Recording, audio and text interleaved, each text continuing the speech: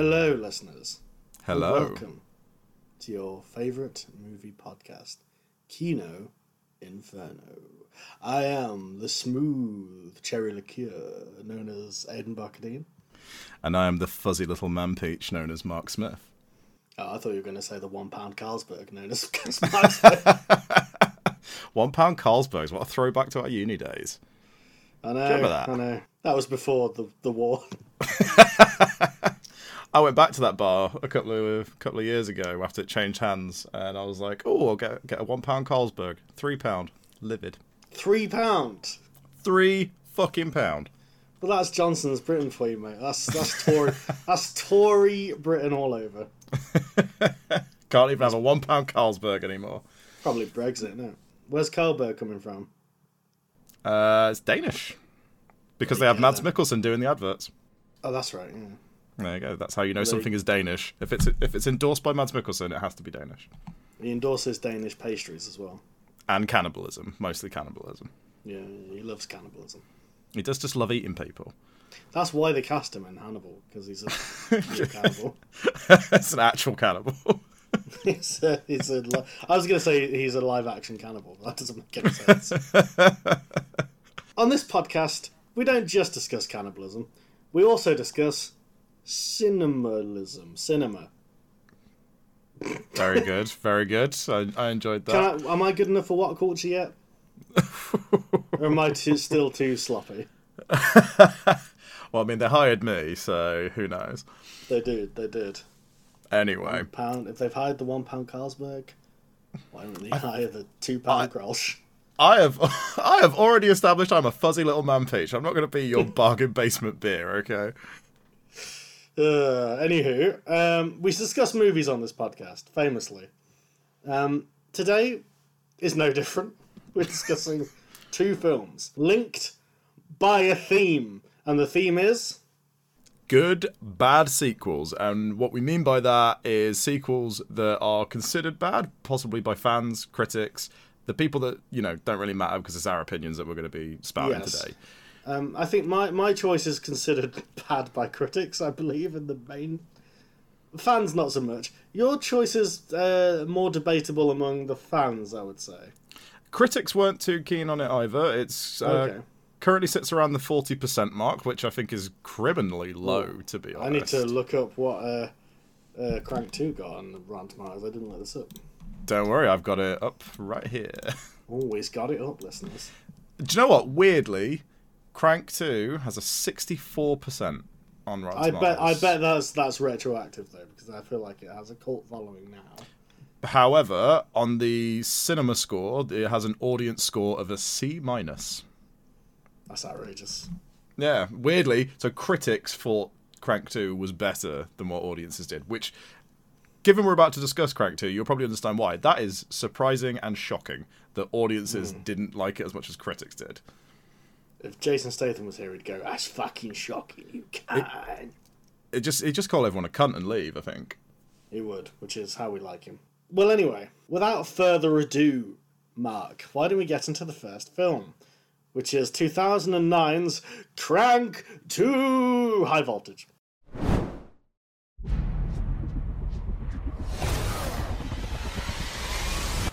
My name is Chev Chelios, and today I didn't die. It's storm. What? Why not just let me die? They were keeping you alive to farm your organs.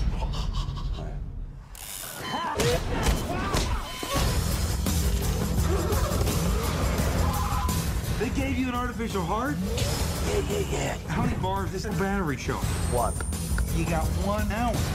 Keep your body electrically charged to keep it pumping. If you can get hold of your heart, I'm reasonably sure I can put it back in.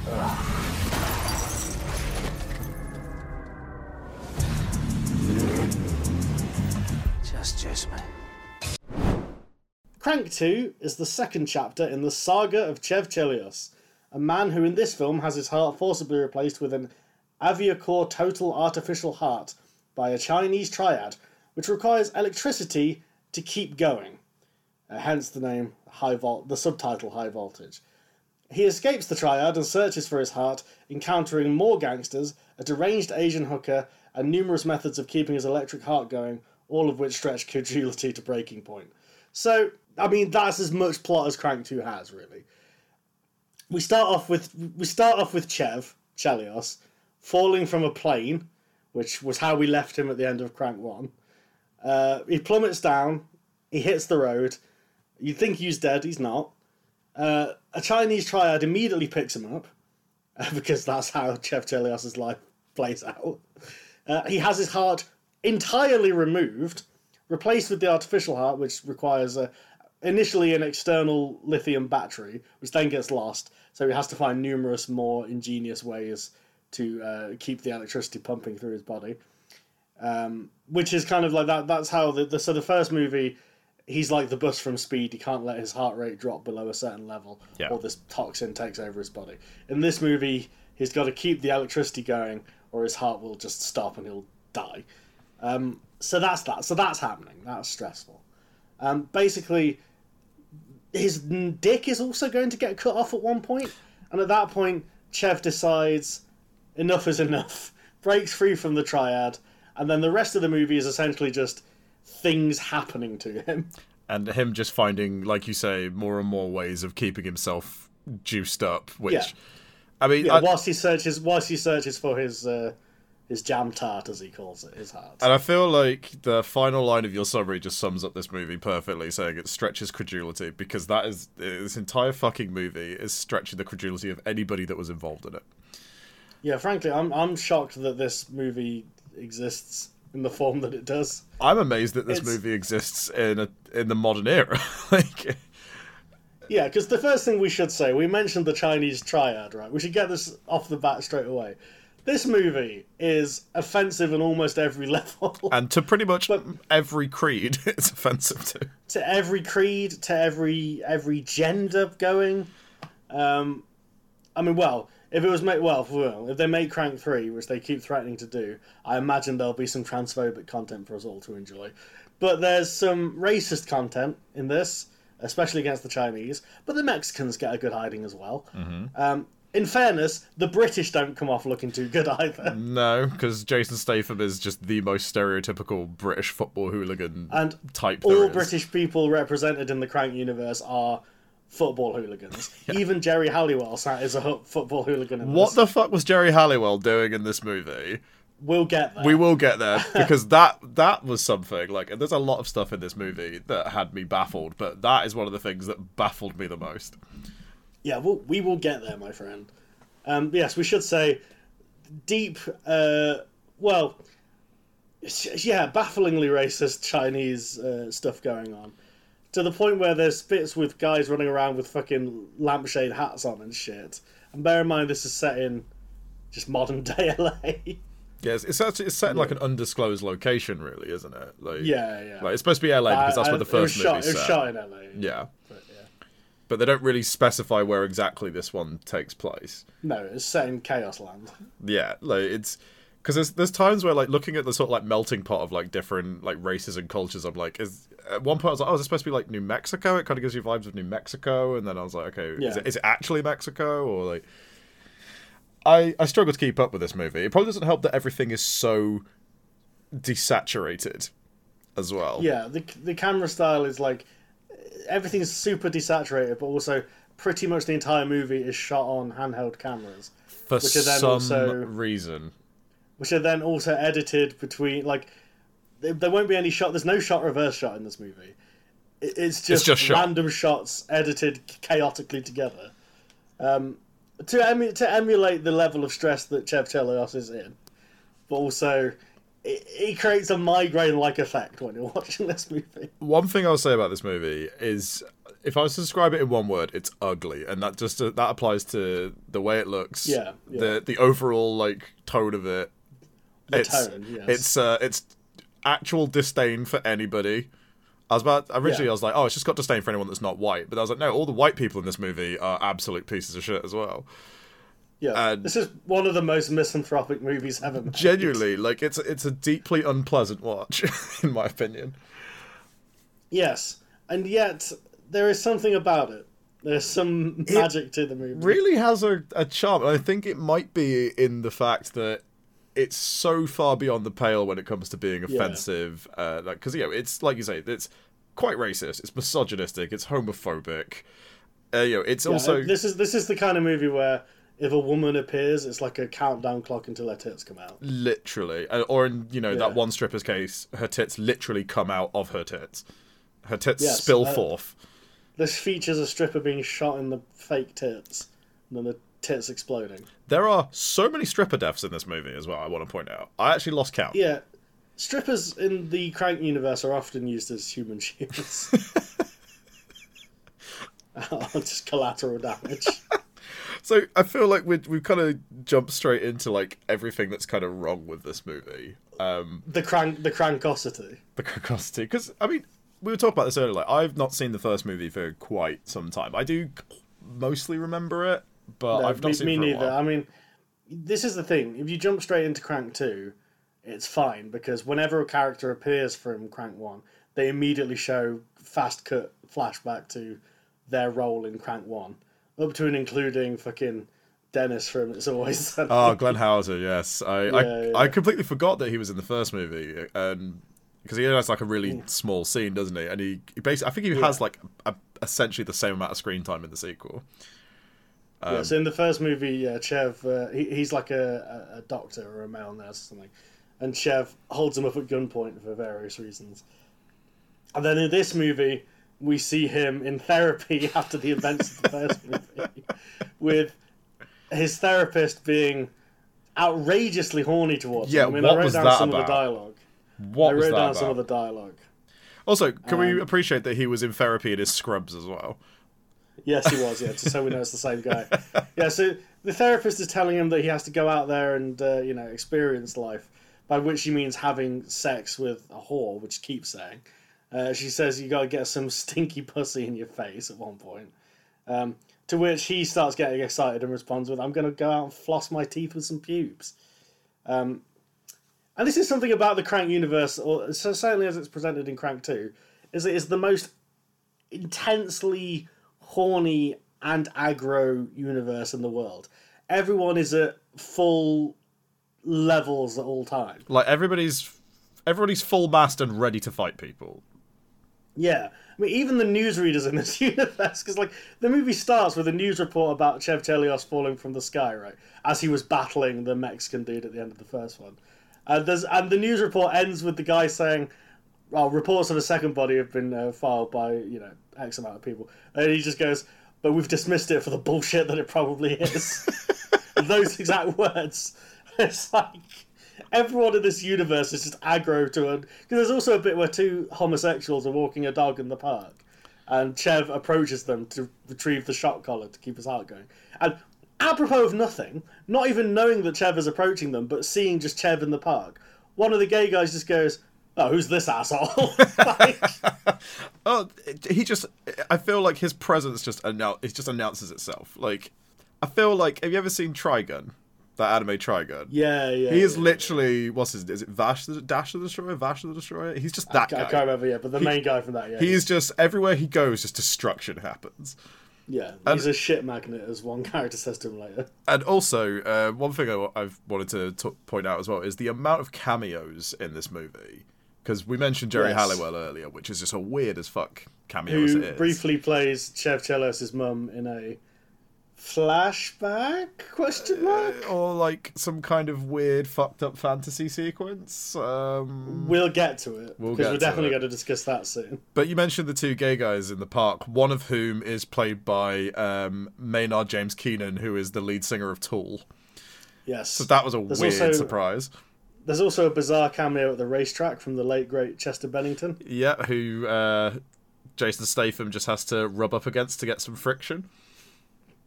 Because and I want to know how these guys ended up getting roped into this movie, because maybe they loved the first one. Possibly, I think it's a money thing, because this is something else that I looked into. So we mentioned how fucking ugly and visually unappealing this movie is. I thought purposefully so. It must have been purposeful. But also, I looked at the budget. So the first Crank movie was made for $12 million. And that movie doesn't look terrible. It's a bit rough around the edges, but it doesn't look terrible. This movie's budget was $20 million. Wow. They had 8 million more to play with, and somehow this movie was shot on the same sort of cameras that when we were film students that we were using. Well, you say for some reason. I know the exact reason. I did look it up as well, but... It's because when they made the first one, they destroyed many, many cameras in the process. Oh, okay, I didn't know that. And they did on this one as well. So they ended up filming this movie on the cheapest cameras they could that would produce a decent quality. In this case, they're like the SLRs, but yeah. See, I read that it was also because they wanted the most lightweight cameras that they could, because not only did they have like a main DOP whose name is Brandon Trost, who part of me is like, you should never work again.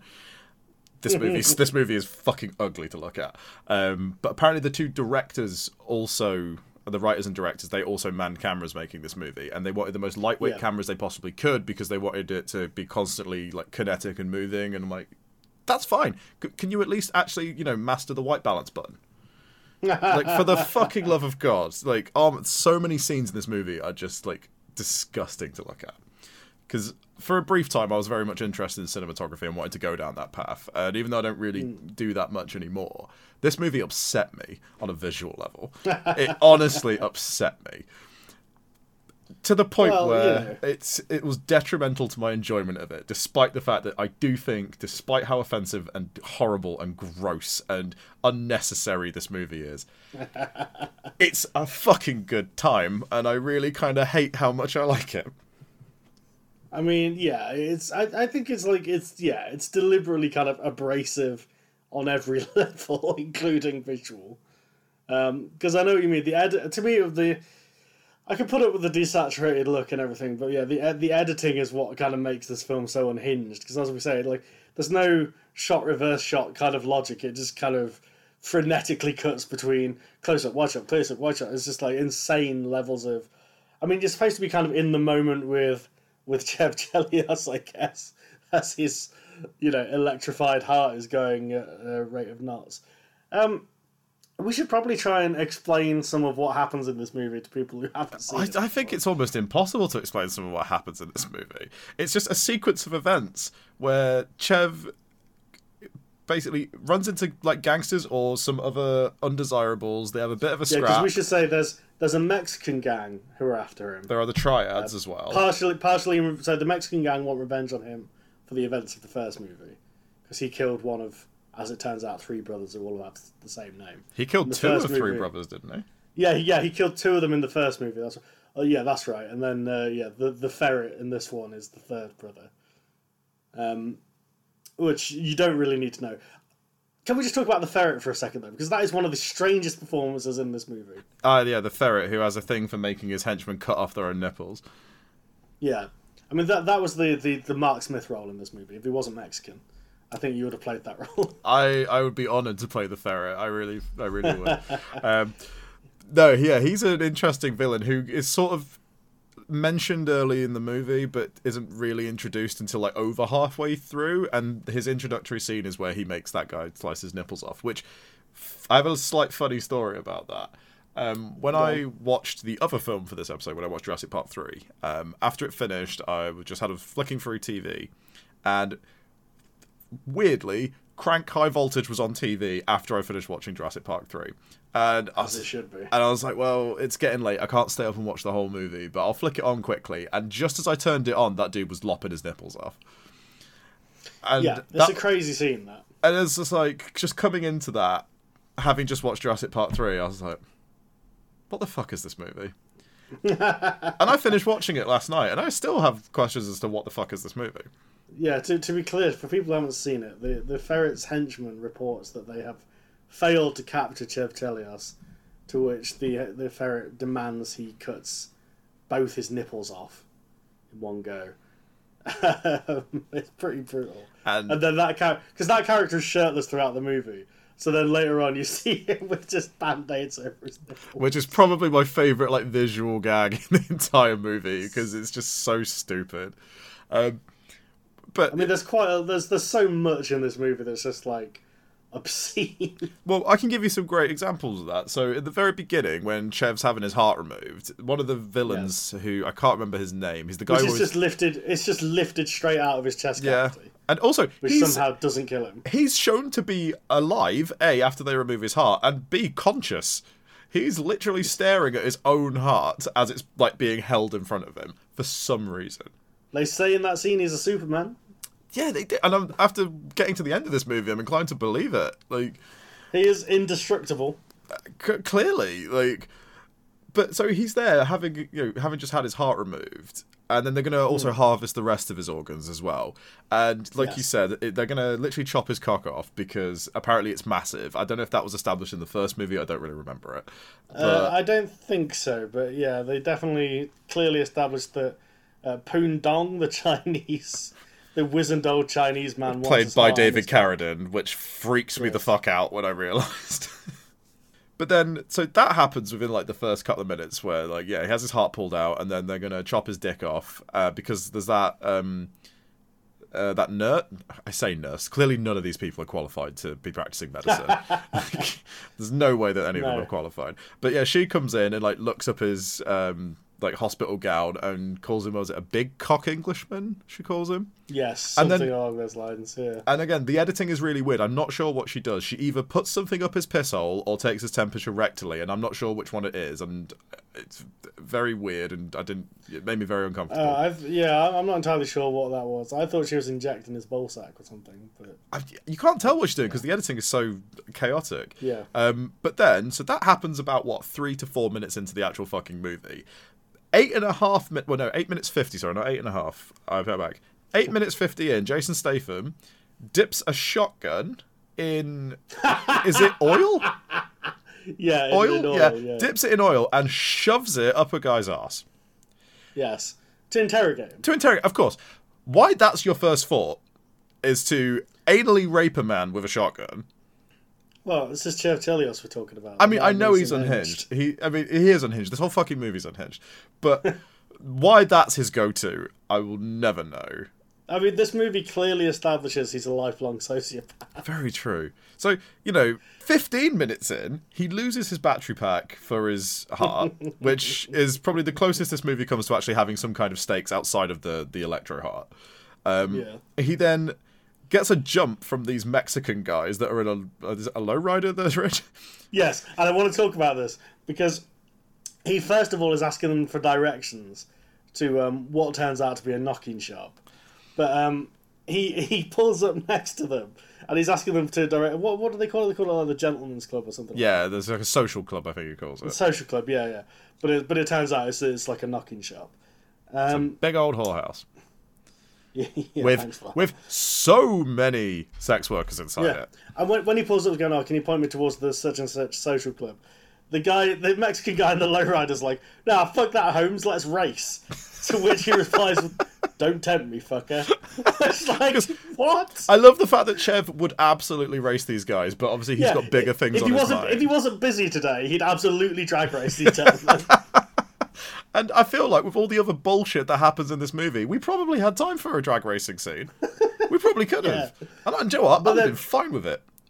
But then, even more bizarre than that, yes, you're quite right. He asks them for a jump, and because his car gets fucked over. And they think he's asking for jump leads to the car, but instead he attaches one of the leads to his nip, one to his tongue, and becomes supercharged by the super electricity. So he just runs the rest of the way. And then, upon reaching said knocking shop, liberates it. All of the prostitutes that work there are just fleeing out of this house as Chev, which we don't see because probably budget, because the rest of the budget went on disposable SLR cameras and, celebrity cameos. And so he just liberates. And to be fair, we do see a lot of shootouts with nude women running around. That is very true. They do make good on this lack of knocking shop liberation that we sort of teased with at that scene. What a fucking set. This fucking movie you got me to watch. Jesus Christ. So yeah, he liberates the sex workers, and then he then meets what I've got in my notes here as the best and worst character in this movie. I think the best character in all of cinema, to be honest. Yeah, so this is Bai Ling's character, the aforementioned deranged Asian prostitute. Her name's Rhea? Rhea in the movie, yeah. Yes. I want to point something out about this. So the directors of this movie, Mark Neville-Dean and Brian Taylor, who are, up there with the Coen brothers when it comes to directing duos. They're... I'm not even the biggest fanboy of the Coens, and even I'm deeply offended by that statement. No, this is as good as anything the Coens have ever made. I mean, it is on the same level as Fargo, I guess. It made me laugh as much as Fargo does. Yeah, and this should have won Oscars as well. But no, yeah. So Bai Ling, the actress, she's been in all sorts of things. She's in The Crow and all sorts of other stuff. Mm-hmm. But she is, I don't know what the politically correct term is, but a mental case in real life. And yeah, basically the directors of this, Neville Dean and Taylor, basically said that she just made up her own dialogue pretty much. They had written lines for this character that she refused to say, and just came up with any old shit. Which probably explains why her character has subtitles, despite the fact that she's speaking English. She's speaking very broken English, admittedly. Yeah, and she's just shrieking any old nonsense. And because there are parts where the subtitles don't even bother to translate what she's saying. That's very true, actually. And she's just throwing slurs around all over the place and constantly just trying to get all on Chev's dick. And she's an exhausting presence. Calling him Kevin Costner. Kevin Costner. Because she becomes attached to Chev because he saves her from the life of prostitution. Inadvertently. But as a side product of his rampage, yeah. But Chev isn't having any of that because he's already got a woman, as we know from the first movie, which I'm sure we all remember perfectly well. And yes, it's just Eve, played by Amy Smart. Yeah, I just want to give a little shout out to Amy Smart. Actually, she's one of those actresses that she doesn't really crop up in much, but I've always just thought she's a really great performer, especially comedy roles as well. And I think she's kind of perfect for Eve. And she is great, and God love her for throwing her dignity to the wind twice for these movies. Because both of these movies feature a scene where Jason Statham has to fuck her so hard his heart comes back to life. The first movie plays it kind of for dark comedy, whereas this movie just plays it for out and out TNA pretty much. And then it goes beyond that to absolute absurdity. But we'll get to that in a moment because he meets Eve. She's stripping in a strip club that he happens to go to, and they have a brilliant exchange where it turns out she's just didn't get his because there's a bit later on right after he gets her out of the strip club and everything where he's like, I called you, didn't you get my message? And then it cuts to her answer phone and it's just garbled nonsense because obviously he's falling from the plane in the first movie. He called her while he was falling from a plane. But in fairness to Eve, she's pretty fucking ride or die for Chev. That's true. She's up for it. To be fair, the quality of man that she's dealing with outside of Chev is not great. Very true. That guy who runs the strip club or who just put her in the strip club, he's a piece of work. She is very ride or die for Chev, and I'm assuming it's not just for his loving, warm personality or the massive load of schmeat he's packing. He must have other qualities. It's the constant public dickings. She's just into She's clearly well into it. That's an outrageous scene. So there's, oh my god. I don't even know how to describe this movie to people who haven't seen it. So one of Chev's mates is a doctor, allegedly. Doc, as you call him? Yeah, this is Dwight Yoakam's character. Yeah, they call him Doc Miles. I think he was in the first one. I can't remember. He is. I will admit, I haven't seen the first one in a very, very long time. However, I read a summary on Wikipedia earlier. Nice.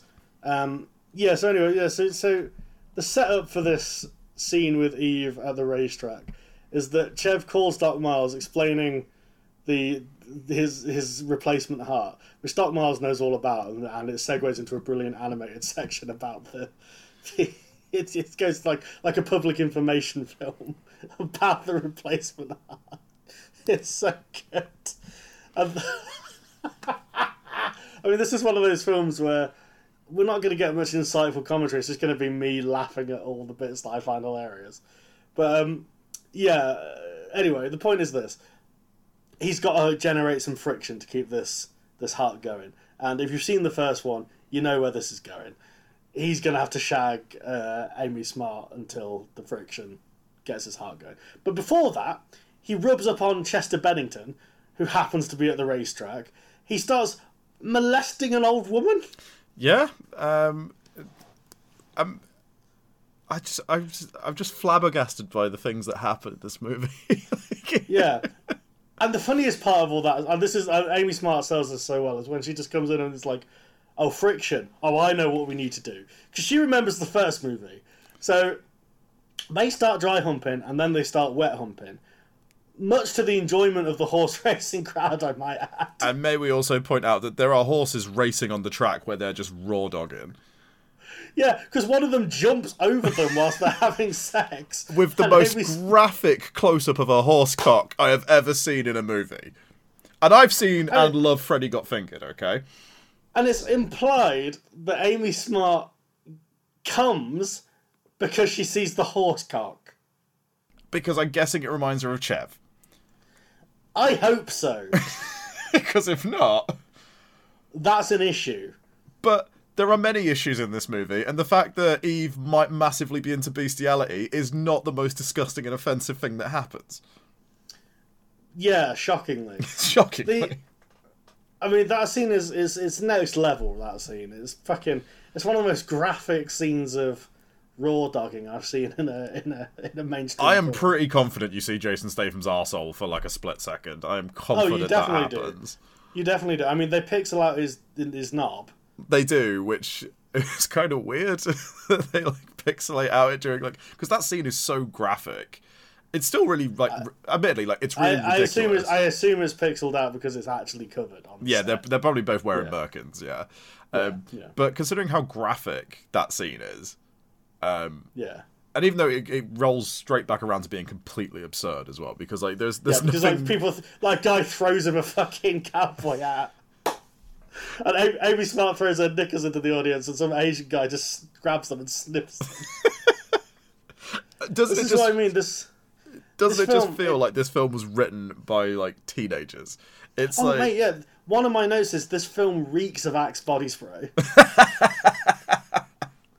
It just seeps out the screen. Every single scene in this movie is tailor-made to be as obnoxious as possible. And I think that's what I like about it.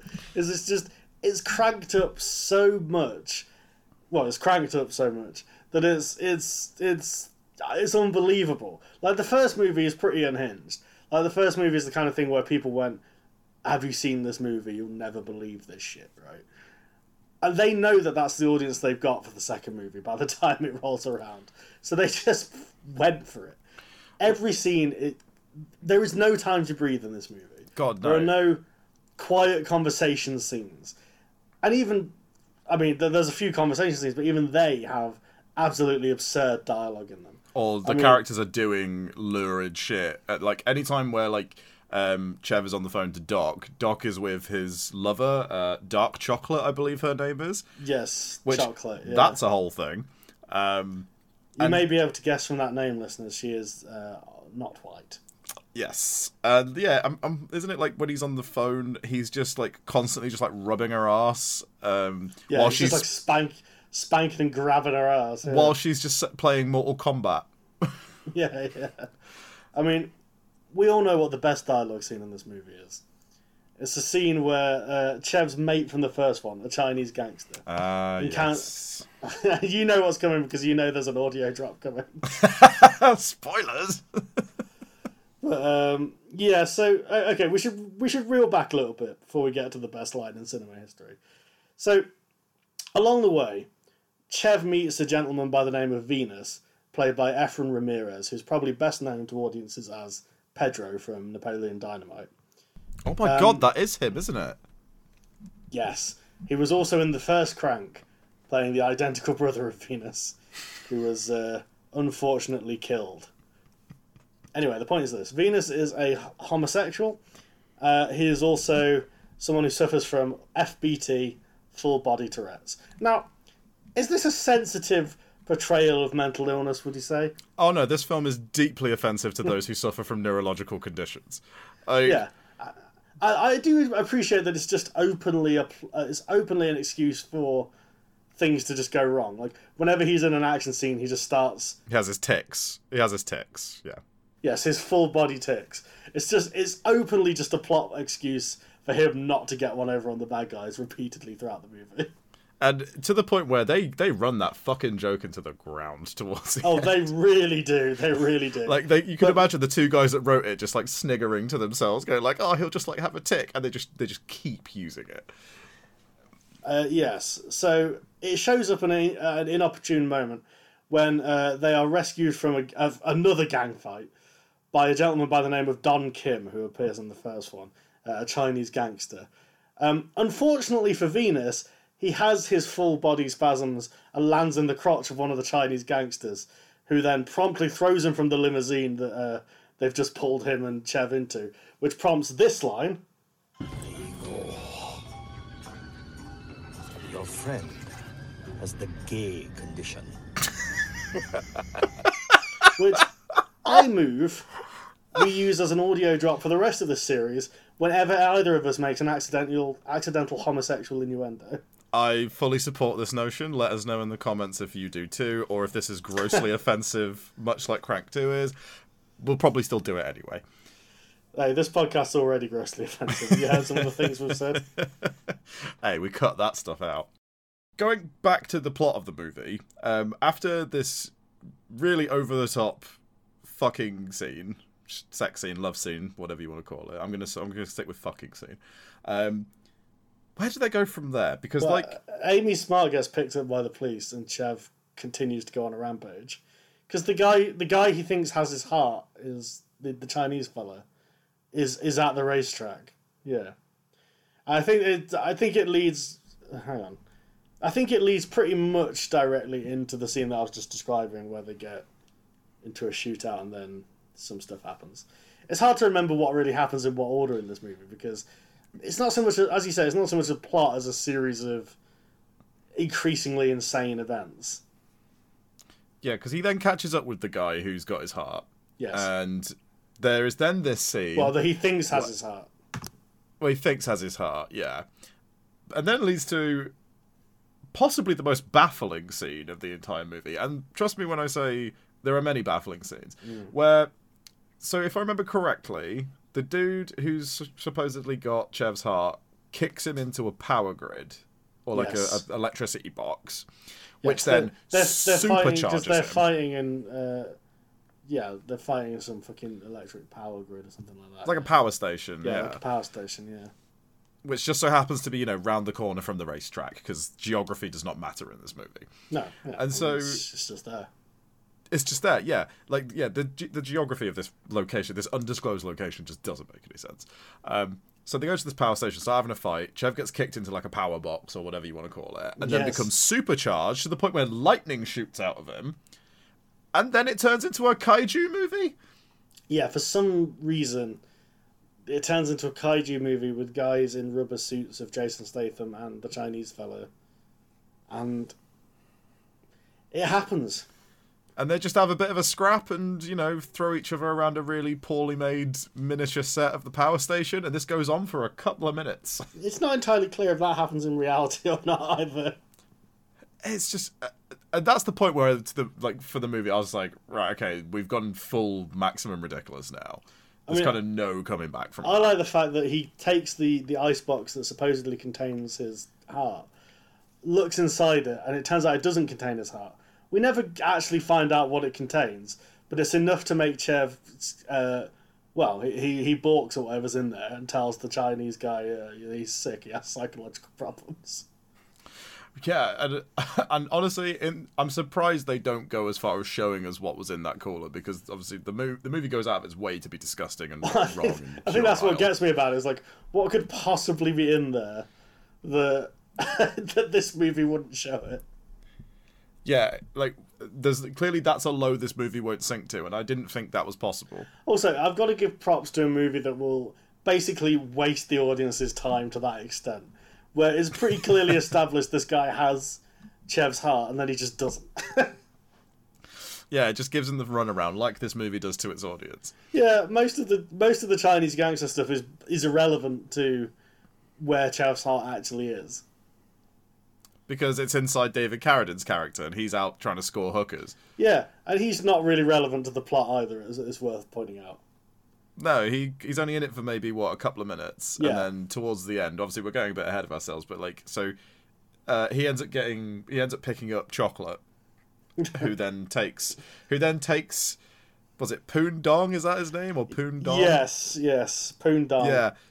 So she just takes Poon Dong back to Doc's house, where off screen he is clearly murdered and has his new heart removed. Because not only is Doc an ex-heart surgeon and Chev's friend, he's also a murderer. Yeah. Well, we know the reason he got struck off from being a heart surgeon is he tried to help his, I assume, former wife with her quote-unquote vaginal regeneration, and it went wrong. So I don't know why a heart doctor's doing that for a start. But It's like that's some Hedwig and the Angry Inch territory. That's what that is. It really is. I mean, I want the spin-off about Doc, to be honest, and his crazy life. I mean, one of the best lines in this movie is when he tells Chocolate to get off her fat ass and hit the streets. And she refuses, and he just goes, "Is Dog Miles going to have to choke a bitch?" Which shouldn't be funny. But it should fucking not is. be funny. It shouldn't be funny. The deadpan tone that Dwight Yoakam delivers that line in is incredible. But I do want to point one thing out before we get into talking about the ending, because the ending is where the movie, in my opinion, becomes truly, truly ridiculous and stupid. Yeah. Even by my standards.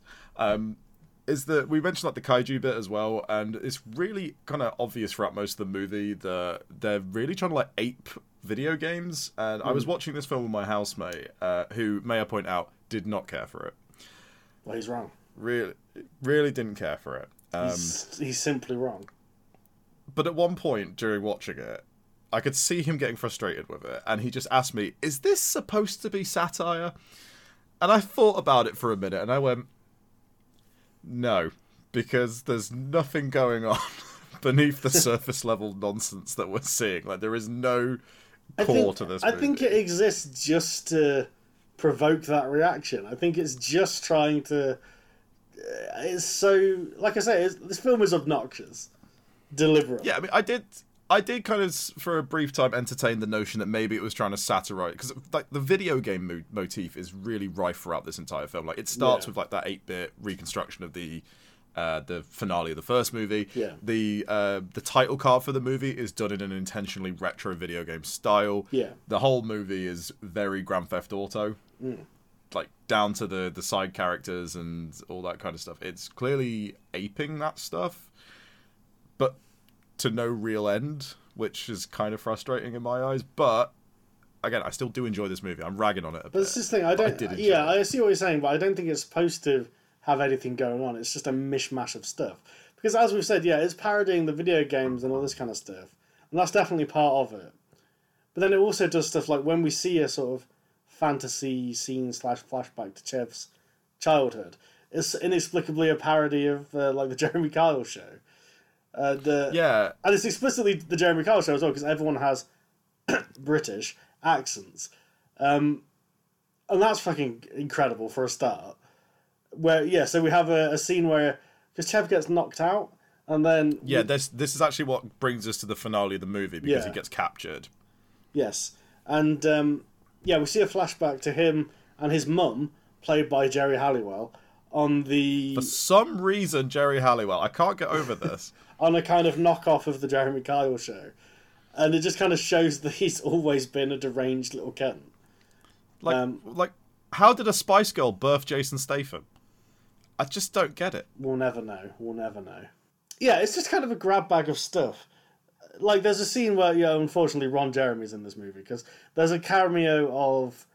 Well, he cameo. There's a scene of, they get held up by all these porn actors who are protesting their pay, which I think was happening at the time.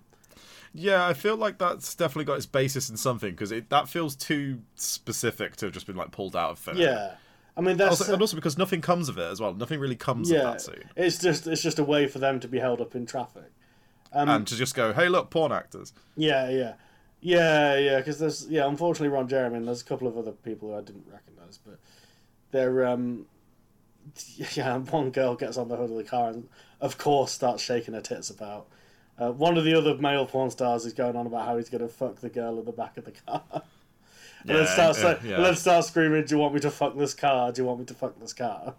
Isn't that also the same scene where the other like stripper or hooker, not really sure who she is in the back seat of the car with Eve, and is just assaulting Eve for the entire scene? Is super horny about everything that's occurring, and is trying to get into Eve's pants by force.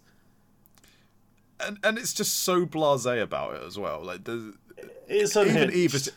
Even Eve's reactions to it, she's not like truly terrified or aggressive. She's just like, "Oh, just leave me alone," just pushing her away. She does knock her out eventually. She does, yeah, she does. Well, after the woman removes her handcuffs, that woman does actually serve something of a purpose to the plot. There is no purpose to the plot in this movie. What are you talking about? Nothing serves any purpose other than to be the next demented scene in this unhinged saga. This Shakespearean drama. Well, to try and actually like put a cap on the story of this movie, if we can, because the Shakespearean drama of this movie. I mean, you could argue this movie is in acts, each one ending with Chev having to juice himself up in increasingly more ludicrous ways. This is a saga of family, of revenge, of blatant racism. It's definitely a saga. Is what I'll say. For a movie that is about 80 minutes without the credits, God, it feels long. And the fucking credits as well. Those credits go on for an eternity. Yeah, there's like a solid 10 minutes of credits or something at the end. Intercut with really shit bloopers, may I point out. Yeah, shit bloopers, yeah. Not even good. I also read as well, apparently they shot nearly 300 hours worth of footage for this movie. How? How did they shoot that much footage? And more to the point, why? Yeah, why? Why? Like, you had $20 million. You could have done anything else. No, they shouldn't have done anything else, because Crank 2 is a masterpiece. I mean, we should probably talk about this movie in a more critical sense. We've just been yelling about the things that occur in it. But Aidan, that's all we ever do. I know. Sometimes we get a little deeper. I want to know, Mark, Crank 2 is a piece of art. How did this piece of art... I mean, with Crank 2, it's not really relevant to say how did this piece of art affect you. It's more like, where did this piece of art touch you on the doll? In my no-no places. Yeah. But I wasn't mad about it. So... What I'm getting at is, did you like this movie, Mark? Begrudgingly, yes. Yeah. Begrudgingly. I would like to point out that I had seen bits of it before. I'd never seen the entire movie. This is the first time I've seen it from beginning to end. I'd seen the shotgun rape. I'd seen that. And I'd seen Ria's introduction, because that happens quite soon after that. So I saw like a sort of 15-20 minute chunk of the movie. But I always remembered those scenes, as you can imagine. It's a memorable film. I will say... Yeah, exactly. And what I will say is, like, I enjoyed it because I love trash. I love this particular kind of trash. I like stuff that's very... edgy's not really the word, because this has gone so far beyond the idea of being edgy, I think. It's so crass and, like, so unapologetically vile. Yeah. And I definitely kind of vibe with stuff like that. I think it's kind of one of those things where it's like, it's hard to even take it seriously as like offensive material, because it's so it's so far beyond the pale. It's so far beyond, and it also it's offensive to pretty much everyone, so therefore I feel like that cancels itself out because it's just so unpleasant. And I think the film also does go to lengths to show that, like, Chev Chelios is a piece of shit. Like, oh yeah, he's racist, he's homophobic, like that's the theme of the movie, as much as they're also like, he's got a big dick and all the rest of it. Like, he is a piece of shit. Like, that is made clear in the movie. Yeah, I like the fact that he's not shown to be a protagonist that anyone could possibly idolise as well, because you get that a lot with these The last shot of the movie is literally Chev flipping the audience off. Which I think is very indicative of the filmmaker's intentions. Yes. But no, to put a slightly, like to sort of put more of a critical eye on it, one thing I'll say is, like, the performances in this movie are... They're dedicated. Like, everybody that is in this movie clearly gets the material. Yeah, they know what movie they're in. I mean, half of them are in the first one, so... Exactly, yeah. Yeah. But what I will say is I think this is probably my favourite performance by Jason Statham in Yeah. anything. Yeah. Because he's just so committed to the part. And Well, he's always been better at comedy than straight drama, I think. very true. Like, he is good in, like, Snatch, I think. Like, he's Yeah, good in that, yeah. but he doesn't... He's very one level in that movie. Whereas here, he gets quite a broad range of things to do. And some of the stuff they get him doing in this movie... Yeah.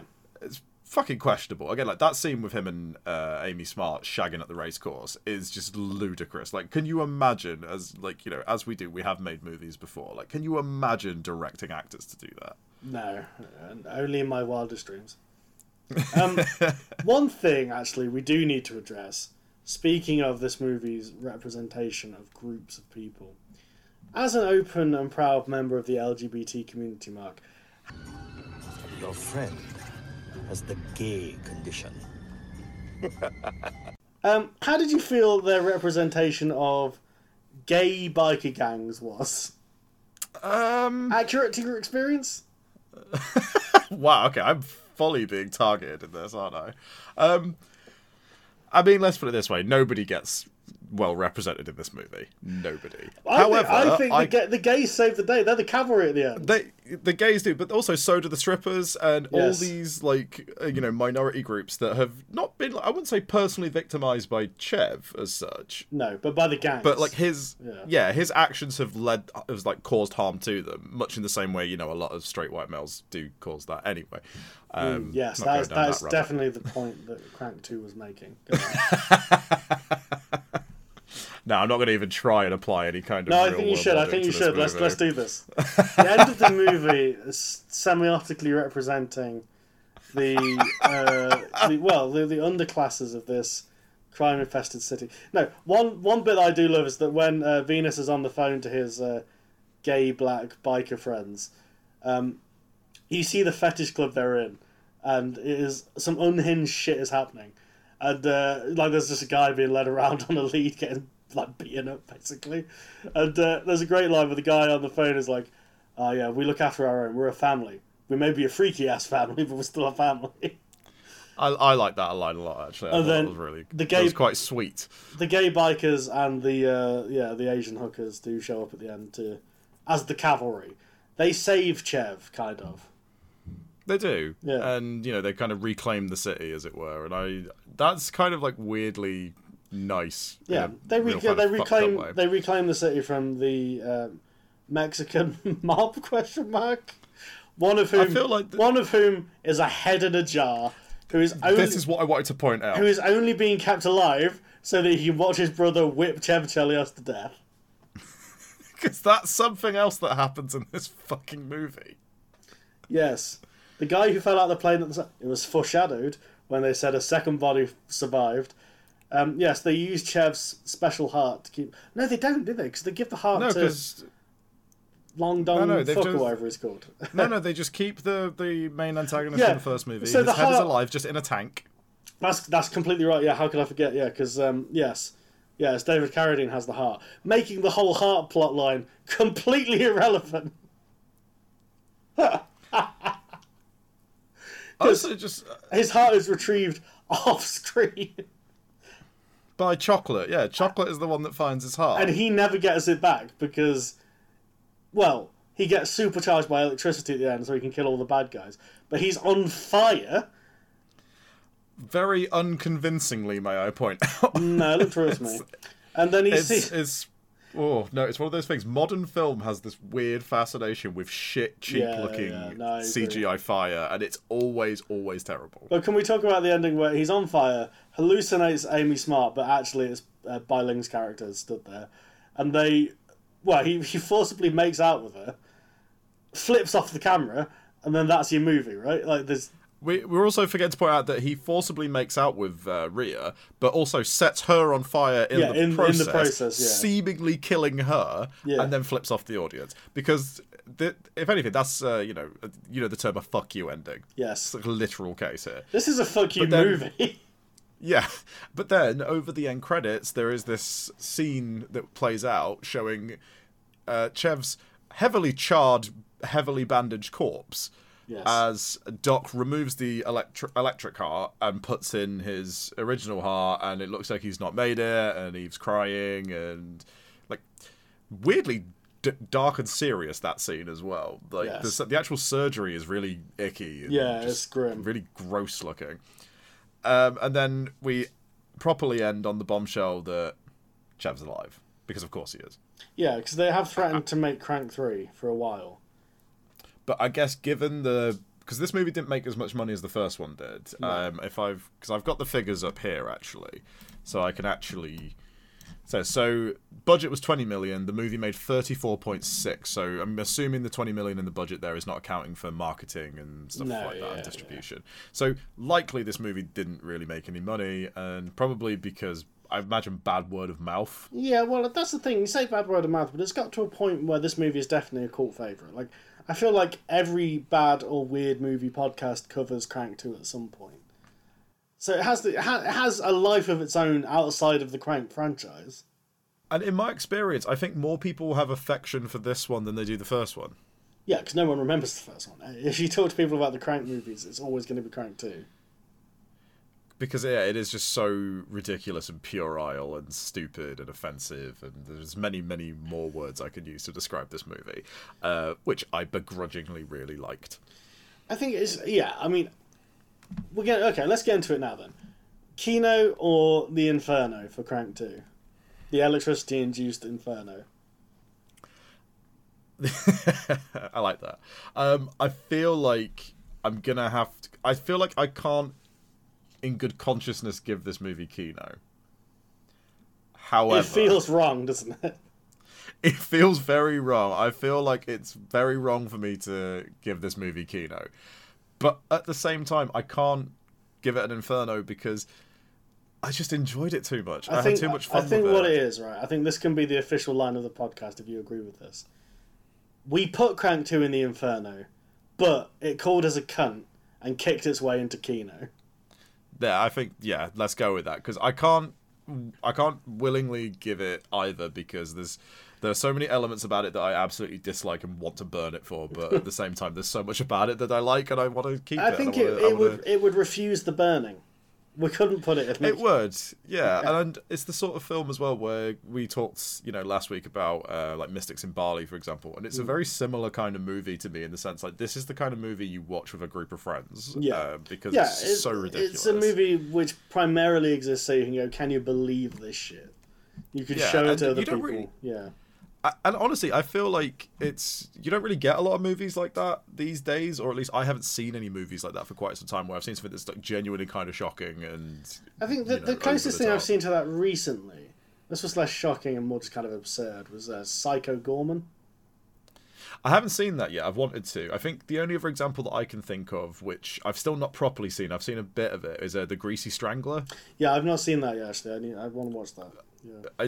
That film's very John Waters, though, I would say. It's deliberately going for the John Waters vibe.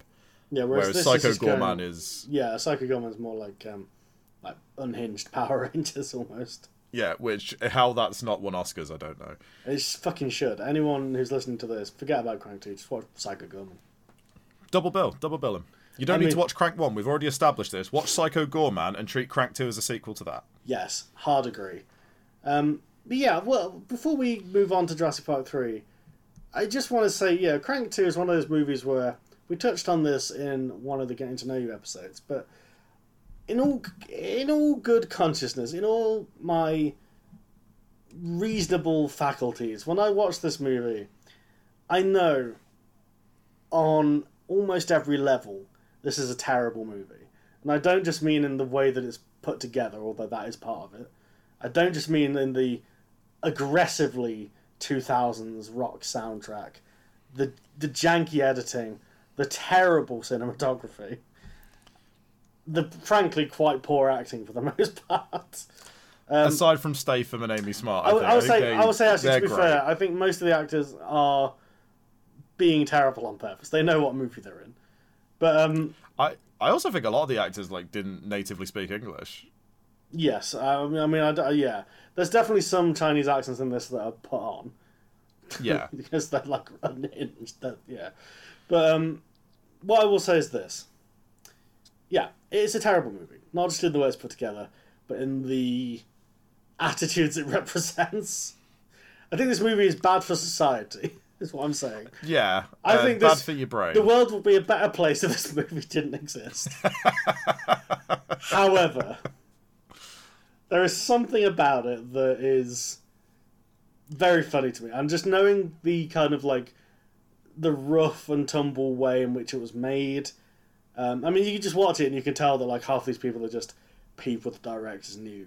And there's just something about that that is so fun to me whenever you watch a movie that's just like barely held together with gaffer tape that I kind of find entertaining. And I wouldn't want every movie to be like this.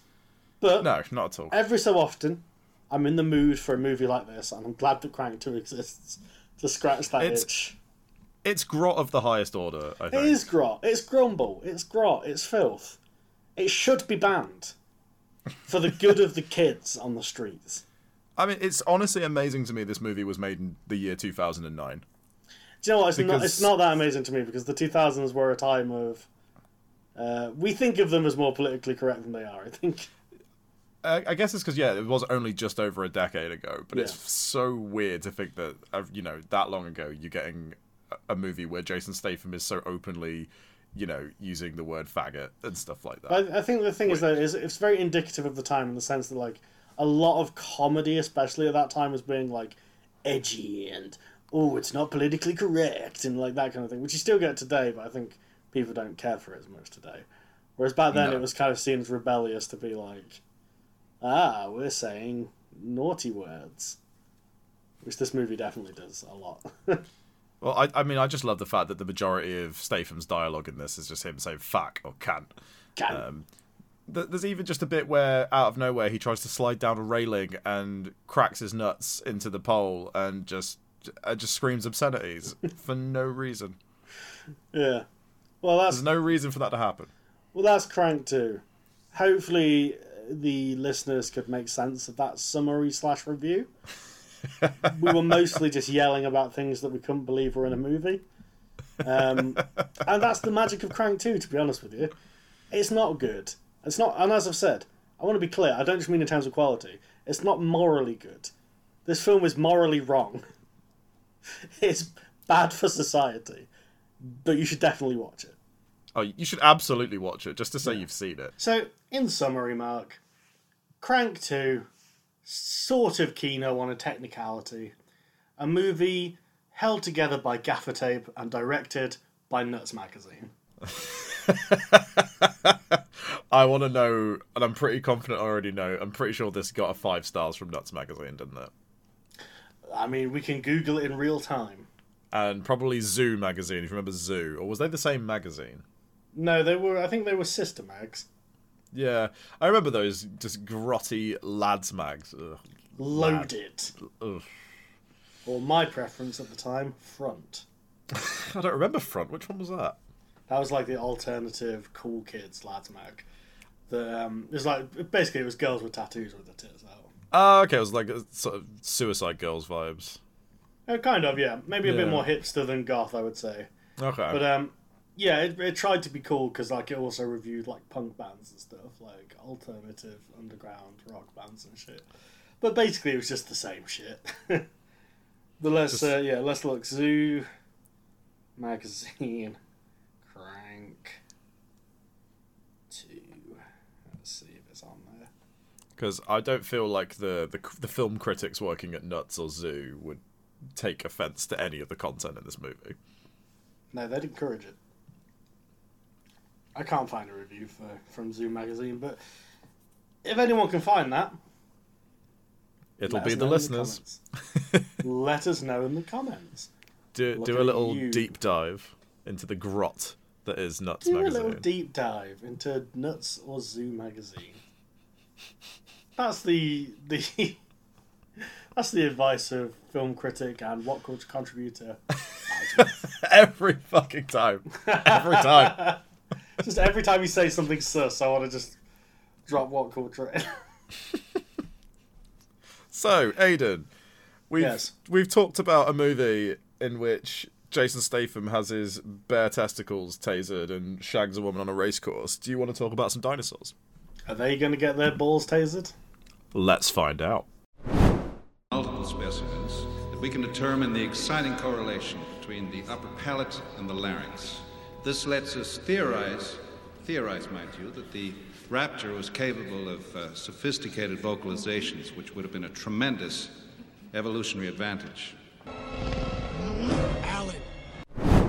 After his absence from the previous sequel, Dr. Alan Grant is once again thrown headfirst into a land of dinosaurs when he's hoodwinked into a search and rescue mission to Isla Sorna, which was once a testing ground for the genetic engineering that led to Jurassic Park's creation.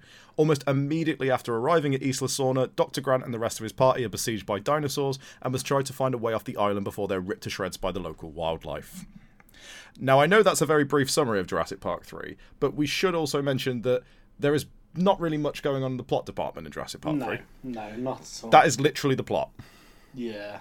They go to the land of dinosaurs and, well, they fuck around and find out. Yeah, I mean, it is... that's basically it.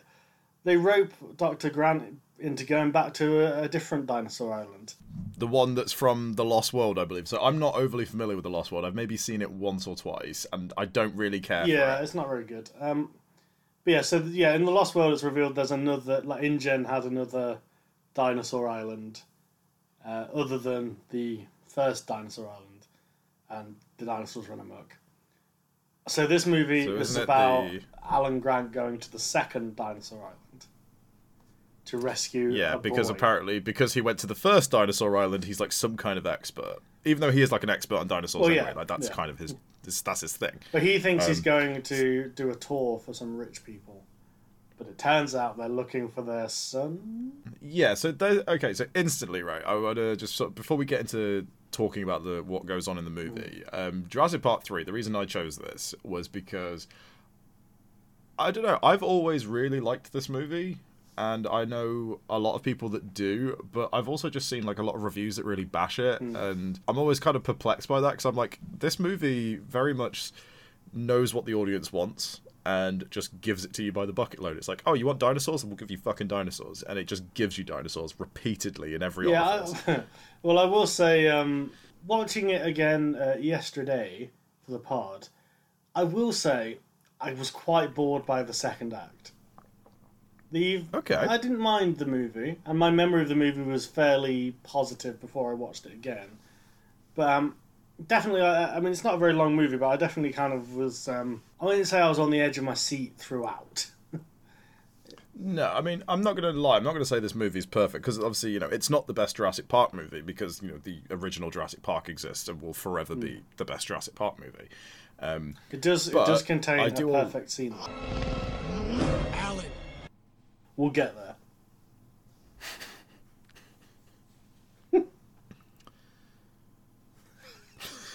Mark can't recover from... Alan. I really, really, just want to dive headfirst in and talk about that. But I feel like we need to set up what happens before that. I mean, it's the only scene that anyone remembers from this movie. It's always been one of my favourite scenes in any film ever, because it just completely comes out of nowhere. It's completely ridiculous, but also weirdly fitting, and watching it again for the podcast does actually have some kind of significance to the story. Yeah. So The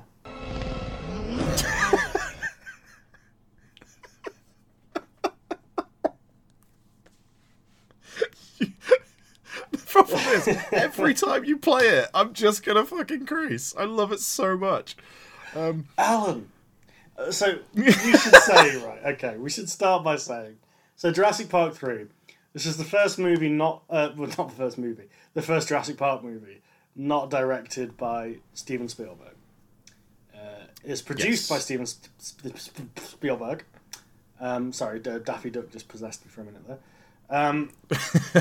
Spirit of Daffy be gone. So the power of Christ compels you. The power of Christ compels Daffy Duck. So I think I meant Porky Pig there. Anyway, the point is this. Porky Pig and Daffy Duck were not involved. But are apparently interchangeable characters. Yes, Porky Pig has the stammer. He's like, that's all, fuckers. Yeah, but Daffy has the really pronounced lisp, so he stammers over his words at times as well. Anyway, we're not talking about Looney Tunes. Fuck you, cunt. We're talking about Sam Neill running away from dinosaurs. Yes, we are. And having wet dreams about them on a plane. The best scene in any movie ever. Anyway. Yeah, so what I was saying about the movie before we got sidetracked by Porky Pig. This was executive produced by Steven Spielberg. Yes. But it was directed by Joe Johnston of The Rocketeer fame. Joe Johnston, who's a surprisingly prolific filmmaker as well, actually. Yeah, he's kind of a workman. I'll say that. If he has any kind of tone that you would necessarily point towards, I think The Rocketeer and Captain America: The First Avenger are kind of his calling cards in the sense that he likes very kind of old school movie making. He's very effects and set piece driven, because also looking at his other films as well, like Honey, I Shrunk the Kids. Which of course, really, Jurassic Park 3 really reminds me of in places, like just the way that the big set pieces are handled. Like a lot of the scenes with like the Spinosaurus feel like that really fucking traumatizing scene in Honey, I Shrunk the Kids where they get attacked by the scorpion. Which as a kid was genuinely terrifying. So he's kind of one of these old school B movie directors, I guess. He kind of works in A movie budgets, but like. Certainly, I think he wouldn't he wouldn't reject that comparison, I guess. Because when you think about because I know that like The Rocketeer was kind of his passion project in some regards. When you think about that as a movie, that is very old school, very kind of 1940s pulp adventure. It's a great movie. And you can see why like that got him Captain America as well, because that's obviously the 1940s and all that. This movie, I think, definitely plays into that tradition. I think he's very much making like an old school monster movie, and there's even scenes that are very reminiscent of like Ray Harryhausen stuff, where so like the battle between the T-Rex and the Spinosaur, which is kind of early on in the movie. That's shot, although it's all CGI, obviously not stop motion. It's definitely shot in the manner of a Ray Harryhausen monster battle scene, where it's all very wide shot, showing off the effects, brightly lit, and it's like it's doing that. There are also some scenes that very much make use of like smoke and shadow, like the scene with the pterodactyls later on, which is the best scene of the movie. Pterodons of whatever kind they are, but I think it's one of the best scenes of the movie. Yeah, where they're like emerging from the fog, and it's very dramatic. I still like to this day think. Well, we will go into that scene in more detail later, but I still to this day think that visual of the one coming out of the fog is genuinely quite creepy. Yeah, I think it's actually unironically one of the better dinosaur reveal scenes. Pterosaur. Oh, right, okay. Oh, no, it's a pterosaur. I'm just going to call it a pterodactyl because I don't care. Well, a pterosaur refers to flying dinosaurs. Oh, okay. Well, sorry for my ignorance. I'm probably wrong about that anyway. And there's probably going to be some cunt in the comments being like, actually. Oh, the actually people. Or we'll just drop a fact-checking goblin in to dissuade them. Yeah, we should probably let the goblin out. It's been a while. It's been... Shut up, goblin. Trapped in that cage with poor Henry. No, Henry the Twink. That's what became of him. That's a callback. So if you're just joining us for this episode where we talk about Crank 2 and Jurassic Park 3, you'll have no idea who my ex-twink lover is. Ex-twink lover? Well, you heard it here first. Oh, yeah. Updates on... What happened? Too many Meryl Streep movies. Too many. I couldn't handle it, mate. I was just done. Couldn't stop looking at her fucking. I couldn't handle looking at her smug fucking face anymore. Anyway, this is not about me beating him with sticks. So Henry slammed the goblin. Slammed Streep. Slammed.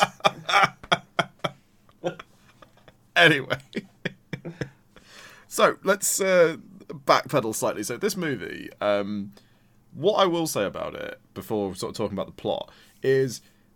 One of the main comparisons I would make with this movie kind of, to me, feels like what Aliens is to Alien. Yeah. It's more of like it's trying to be more of like a visceral, action-heavy, set-piece heavy, dinosaurs, humans, chaos ensues kind of thing. And I feel that's evident from the very beginning, even like down to the title card, which is like Jurassic Park, and then a claw literally rips through the words. And it's like, okay, so we're kind of leaning more into horror with this one and action and stuff. And it very much feels like it is more geared towards being a horror movie in places, but obviously it can't go the full tilt on that because it's still a Jurassic Park movie. Yeah, well, I think the first one still has elements of horror, but yeah, this one definitely, it leans away from the kind of wonder element of it and is purely a monster movie, a survival flick. Because the biggest example of that is the Spinosaurus, who is just a constant threat. Because in the original movie, the T-Rex is a threat, and the first scene where the T-Rex attacks him in the car is brilliant and is a really great suspenseful scene.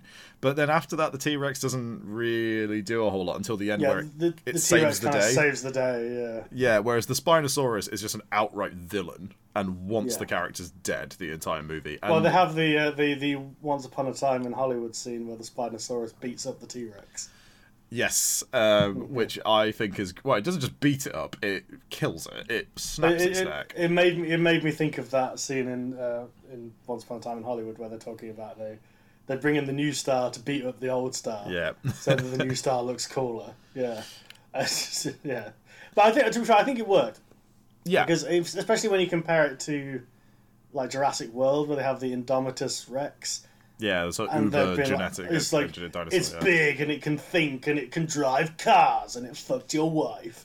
And it's like, okay, fucking calm down. And do you know what? I reckon the Spinosaurus would well have it up.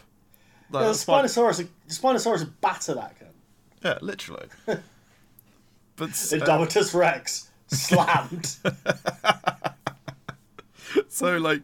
So yeah, the start of this movie, it already leads into that horror territory where you've got the people on a boat with the young kid. Is his name Kevin? Is that his name? Something like that. We should know because they shout it about 500 times. Yeah, that's all like Tia Leone does in this movie. Tia Leone, there's a name from the past. Yeah, still wife of David Duchovny? Possibly. Yeah. I kind of want to drop in Obi-Wan there saying that's a name I haven't heard in a long time. Do that. I will. So they're paragliding next to Isla Sorna, which, again, at the very start of the movie, they just go, restricted. Just played away. So, A, why the fuck are they there? Why have they taken a child there, is what I want to know. Yeah, well, we need to address this, right? We've talked about the Legion of Uncles in the previous episode. I don't think this uncle, who's taken the kid to the fucking dinosaur island, he's not making it into the Legion of Uncles. He's on the Legion of Uncle wall of shame. He's disgraced. He is disgraced the role of the uncle. For being like, hey kid, do you want to come with me to look at some dinosaurs? Which, obviously that kid would say yes. Why wouldn't he? And then we have there's this little moment at the beginning where like they end up going into like a sort of fog bank, I guess. And hang on, I want to address the dodgy guy in the boat because the uncle character does say, I'll pay you a bit extra if we see something good. And the guy goes, I'll take you close, but not too close. And it's like, yeah, all right. If that guy is saying don't get too close, maybe don't get too fucking close. Because this is the guy who runs dinosaur fucking boat gliding. He does Dark Tourist Dinosaur Edition. Like, that's what he does. And he's saying don't get too fucking close. Then don't get too close, you know? And then they go into that little like fog bank, and then the two people driving the boat just disappear. No clue how they died. They just disappear. So I'm like, okay, so aquatic dinosaurs are definitely more of a thing. We just don't see them. Apparently the movie doesn't have time for that. Aquatic dinosaurs. That's the correct term. I won't be dropping a goblin in. I'm going to go with water saws. Anyway. No, that's what you get if you stay in the water too long. Water saws. So the water saws eat these guys. Shut up. Water saw. Hashtag water saws. It's a thing. Anyway, so the water saws eat these guys, and then the kid and his uncle who are paragliding get cut loose and crash onto Isla Sorna. Yeah. The uncle also promptly dies, right? Because he dies. They find his body, I believe. Okay, we do find his body. Yeah, I forgot about that. Yeah, no, it is his body because he's got the life preserver on. Yeah, sorry, yeah, that is right. Yeah, and he's been like completely skinned. Like I'm not sure because that kid's been there for what is it like 3 months, something like that, something ridiculous, like a ridiculous amount of time for that kid to have survived on that island. And that's where Dr. Alan Grant, the amazing Sam Neill, comes into it. Yeah, that's right, because the uncle has been completely skinned, which suggests that the dinosaurs are doing it out of cruelty to send a message.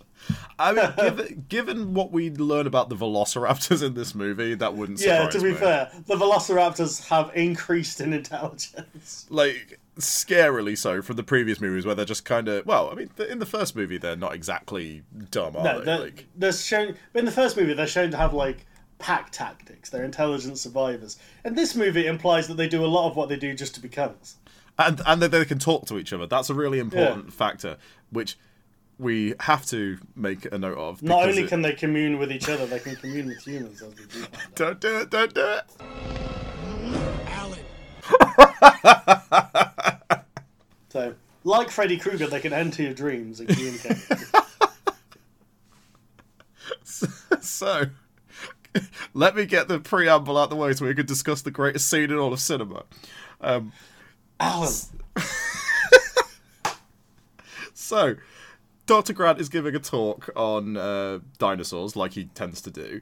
And I do like the fact that he asks, has anyone got any questions? And all these hands go up. And he's like, and I don't want to talk about the events of Jurassic Park. I want to address this. This movie is about how Sam Neill doesn't want to be in Jurassic Park anymore. Because... Yes, it is. He started, like that's him in on a press tour, right? Yep. And then later on, he's like, at the end of that scene, he's like, nothing on God's earth would get me back to that island. Apart from money, which is the fucking reason he's in Jurassic Park 3. Because William H. Macy's character writes him a big fat check, and then he goes back to Jurassic Park. It's like how every Men in Black movie is about Tommy Lee Jones not wanting to be in the Men in Black movies. I do want to address this because Alan Grant in this movie is misanthropic to the extreme. Do you know what he really puts me in mind of? He's very... he's nowhere near as intense or as over the top, but he's very like Dr. Loomis in this movie, I think. Yes. He's very... He's like Dr. But he's like Dr. Loomis if Dr. Loomis just hated everyone. Like, there are scenes in this movie where he's just being a prick for no reason. And I know that, like, in the first movie he's kind of surly, right? Like, he's he doesn't like kids. That's the thing in the first movie. And then he bonds with John Hammond's grandkids. But in this movie, he's got strong divorced dad energy. But anyway, we'll get to that. But this is the thing, right? Because there's another bit that made me think of this is about Sam Neill not wanting to be in Jurassic Park movies until they write him a big fat check. Because when he visits Laura Dern, who was Dr. Ellie somebody in the first movie. She was in it, yeah. She was in it. No, but she was like his love interest in the first movie. Yeah, which clearly hasn't gone anywhere. Yeah, which is kind of an interesting choice. I know a lot of people are like, "Oh, that's kind of a letdown," because the first movie is kind of about how like they are together in the first movie, and she wants kids and he doesn't. Like that's the subtext kind of underneath. And then he learns to bond with John Hammond's kids, and so it becomes it's implied that it's a possibility for him that he might want to have a family, right? But that's not the case.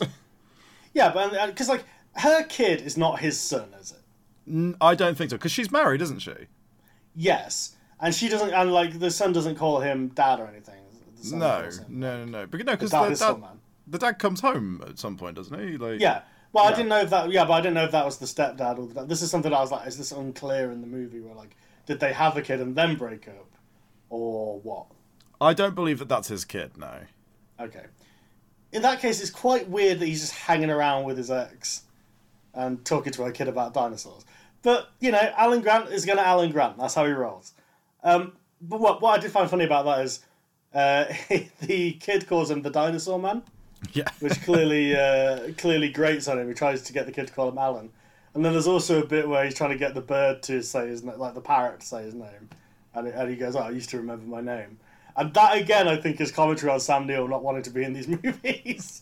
Because everyone knows him as the guy from Jurassic Park, and he doesn't want to be known as that. When he needs to be known as the guy from Possession. That's what he needs to be known as. Or the guy from In the Mouth of Madness.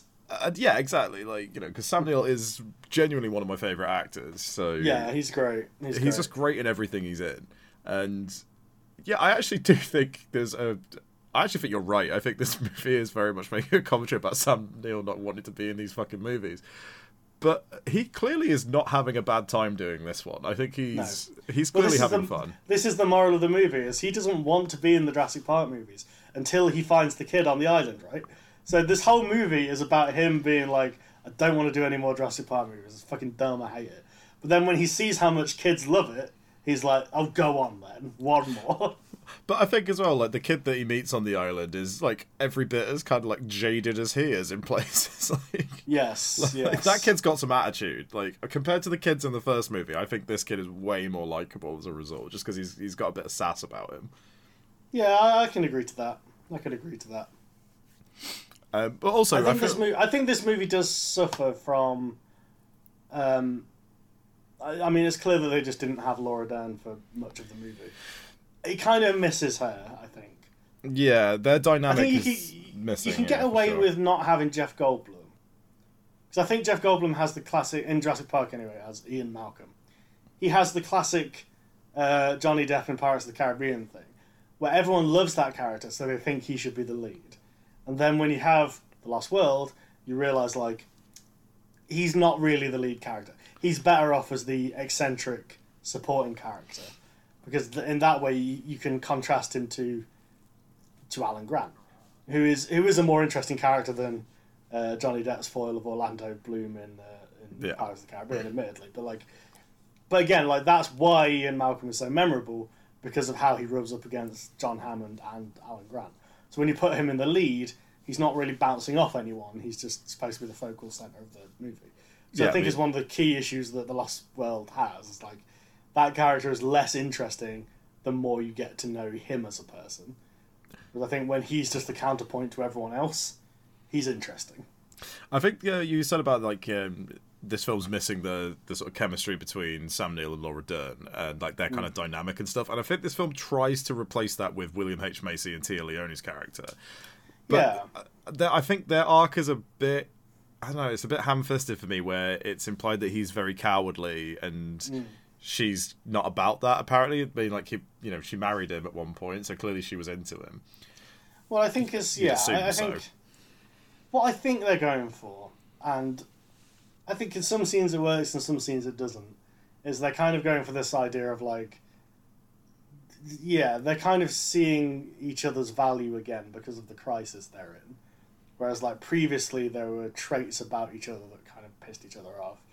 Or, So, like, there's the scene where he's on about, like, if she says to him, "Oh, you seem to have lost a lot of weight." And he goes, "Oh, yeah, I've been swimming." And she goes, "Oh, you don't know how to swim." And he says, I learned. So, I think there's some, like... I think there's something there. I don't think they quite extract it very well. No. I like those characters, though. Like, exactly. Yeah, I mean, William H. Macy is great. I like the fact they try and highball Alan Grant at the start, because they act like they're big money rustlers. That's an insane car posse film. I don't know why I said that. We'll go with that. Yeah, that's fine. If I can have water source, you can have that. They're big money rustlers. But and it turns out that in fact William H. Macy owns a hardware store. So he's not hard up for cash, but he certainly isn't, because there's the scene when he's introduced to Alan Grant, he's like, "Oh, I can write any number on this check to give to the Paleontology Society of America." Whatever it is he works for. But, okay, but let's talk about the supporting characters a little bit then, because we've got those two, a divorced couple who come together to save their kid. Yep. Very Spielbergian. We kind of get what they're going for there. Yeah, Spielberg loves a broken home. That's the thing. So, which is very telling, I think. It's very telling. Yes, I'm sure that this has not gone unremarked over the years, but like most of Spielberg's spiel often relies on the broken home. Sometimes coming back together, sometimes not. Blah blah blah. Right, and this is why I kind of think that Ellie and Alan Grant being separated is like not actually that far outside the realms of possibility. I think if it was a Spielberg movie, they'd get back together at the end. Probably, but I actually kind of like when I first saw this movie when I was a young man. When did this movie come out? Like 2003 or something? Something like that. I mean, I saw this at the cinema when it came out. I very vividly remember going to see it because... I mean, I didn't see it in the cinema, but I rented it from a video shop. It's 2001 this came out, 2001. Oh, wow, okay, yes. Yeah. I rented it from a video shop. No, I saw it at the cinema. VHS! Because I can remember, like, when I saw the original Jurassic Park when I was quite young, I found, like, the dinosaurs kind of scary, and then I remember the prospect of going to see Jurassic Park 3 in a cinema was, like, kind of scary to me, but I ended up really enjoying the movie, so... Yes. So, yes, in terms of the supporting characters, then, we have... we've mentioned that Ellie Sattler is in this movie, Laura Dern's character from the first one. I kind of like how they're clearly good friends, even though they've split up. Yeah, I agree. Actually, she says to him at the start, like, "Oh, you're still the best," and all this kind of stuff. And at the end, she's the one who calls in the cavalry. Yeah, and it's kind of interesting as well in like a sort of big budget movie to see a relationship that didn't work out. I shouldn't really say broken because I guess it's not, but like a relationship that didn't work out. This actually has like a positive outcome at the end of it, because usually like in a lot of other movies that would be they'd be bitter at one another, or there'd be like a lot of unresolved stuff between them. But in this movie, they clearly get along, and like he's happy to be around her kid and stuff. So yeah. And her husband's clearly happy for him to be around as well. Like, he doesn't. The only other example in a mainstream movie I can think of, and this is one of my favourite Marvel characters, is the stepdad of Ant-Man's daughter. Because yes. And like those movies are not exceptional movies, but what I like about them is the supporting cast and like they're kind of just fun little romps. Yeah. But I fucking love, in fact, how the stepdad in the second one especially is just super into Paul Rudd. He's just like, he just loves the guy. He's just like, I just think he's a swell guy, you know? Like, he's fucking Ant-Man, that's cool. Like, got a little bit of a man crush on him, yeah. Yeah, but I like that element. Like, there's something that I think is kind of mirrored in Jurassic Park 3. It's like, yeah, clearly everyone still thinks like Alan's a great guy and he's cool and everything, but it just hasn't worked out, you know? Yeah. They wanted different things, clearly. And also, you can see there's a difference between those two characters, because he brings up, like, you know, what do you think about going back to, you know, what you know, do you imagine the dinosaurs and stuff like that? And she kind of says, like, I don't like to think about it. So she's clearly at a point where she's trying to put that behind her, whereas he's got some unresolved issues with Jurassic Park. He does, yes. He needs to go back. That's the conversation between Sam Neill and Laura Dern, where she's like, I don't have to. Like, you know? You know, she's worked with David Lynch a bunch of times. Like, she's sad. Yeah, like, I'm a real actor. I'm going to be in the least controversial Star Wars movie of all time in a decade. She's going to be voicing Bill Burr's wife in a really, really racy cartoon. Yeah. Yes, the Netflix animated sitcom, and he just keeps rolling in, baby. Other supporting characters, though, we have Billy. Yeah, so this is Alan's assistant. Yes, who introduces Alan to the idea that velociraptors can communicate, because he does like a 3D printing of their like vocal chamber. Yeah, that was weird. I didn't realise we had 3D printers in the year 2001. I'm not entirely sure we did. I think it might be that movie magic we hear about sometimes. Oh, wow, okay. So they invented the concept for Jurassic Park 3. I keep saying Jurassic World as a cancer. Yeah, why do you keep saying that movie? It sucks. Chris Pratt? I don't know why I just said that, as if that was supposed to negate it being a bad movie. If anything, he's the worst aspect of the movie. As he is in many of his movies, but we're getting sidetracked in slamming Pratt. Billy, that's where we were going before we went on. Yeah, so Billy is Dr. Alan Grant's assistant, a paleontologist. And aside, he's kind of one of the only characters who moves the story forward in any kind of significant way once they arrive on the island, because he is a bad man. Billy is a bad man because he steals velociraptor eggs. He's sus. He's very sus. He steals those eggs. So, yeah, he's a bit of a wrong'un. And so he steals these fucking eggs. And so, therefore, a pack of velociraptors just start chasing them down throughout the movie. Yes. They become like a more recurrent threat, and so fuck Billy is what I'm saying. Like, he's a dickhead. Yeah, Billy fucked up, but he dies, so it's fine. He doesn't die. Yeah, he fucking does. No, he doesn't. He's alive at the end. Who fucking dies then, cunt? Basically, the characters who you don't really get to know their names die. So when they first arrive on the island, two of the guys Mate, are you sure Billy doesn't die? Because I swear to God he dies. Billy is alive at the end. Did I stop paying attention at a crucial point? You probably did. After the I thought he dies at the pterodactyl bit, maybe. No. He's alive. He's seriously injured, but he's alive. I've got it here on Wikipedia. They discovered that Billy. I'm looking at it. They discover that Billy, while seriously injured, has also been rescued. Well, that's shit. He died. I mean, he probably should have, but this movie's a PG. Was it a PG or a 12? This movie? I don't care. That's the level of fact-checking quality you get from Kino Inferno. It's whether I can be bothered to look it up. Well, I mean, yeah, so we've talked about the characters, talked about the plot, really, but, I mean, this movie is all about the dinosaurs. So all the people who die straight away are just, like, random mercenaries, right? Yeah, they're mercenaries. Well, except they're not even mercenaries, it turns out. Yeah, you find out that they're not, they're just sort of hired jockeys that will kind of do anything. And they didn't realise that he was kidnapping Alan Grant either. Yeah, which... Oh, yeah, because one of them...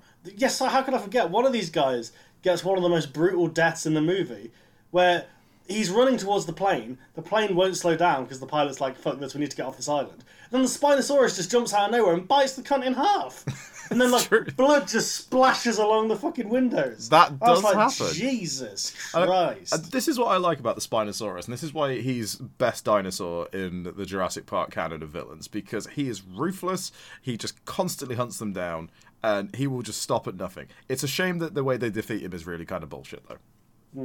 Yeah, I've got to say, the Spinosaurus has the Sigma male grind set throughout this movie.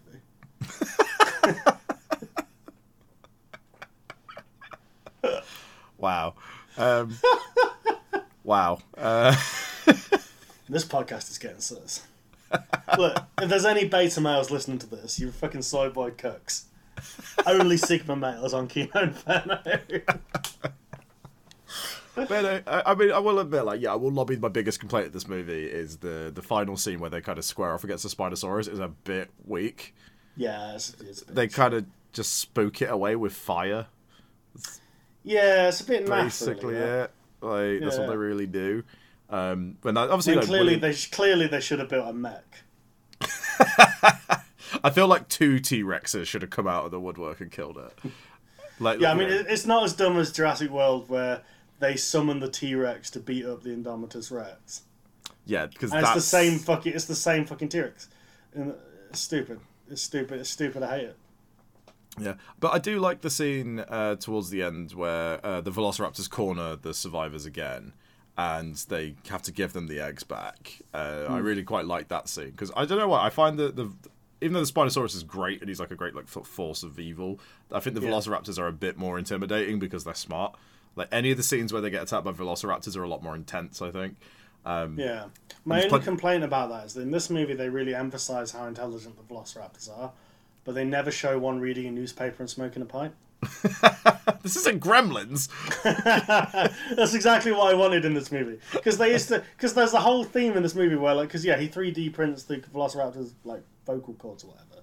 And they talk about how the Velociraptors had a kind of language that they could speak to with one another. I wanted them to cut to a Velociraptor wearing glasses, reading a fucking newspaper. He's like the brain gremlin from Gremlins 2. I mean, are you saying that wouldn't make this movie an instant 5 stars? I mean, we already have the Velociraptor saying... Oh, yeah, sorry, I've not got it ready. Alan. So, I guess, glasses-wearing Brainosaurus is not too far outside the realms of possibility. We've kind of gone around the houses on this one, I think. I mean... This has been quite a loopy episode. So not the usual level of penetrating, deep criticism that we normally do. No, but again, I mean, we're discussing good, bad sequels, I guess. So I mean, you can't really. I mean, unless you've got anything you desperately want to add about Jurassic Park 3. All I'd really say about it is I just think it's quite a fun movie. I will agree with you; it does kind of sag in places a little bit. I will say it's kind of the ideal hangover movie.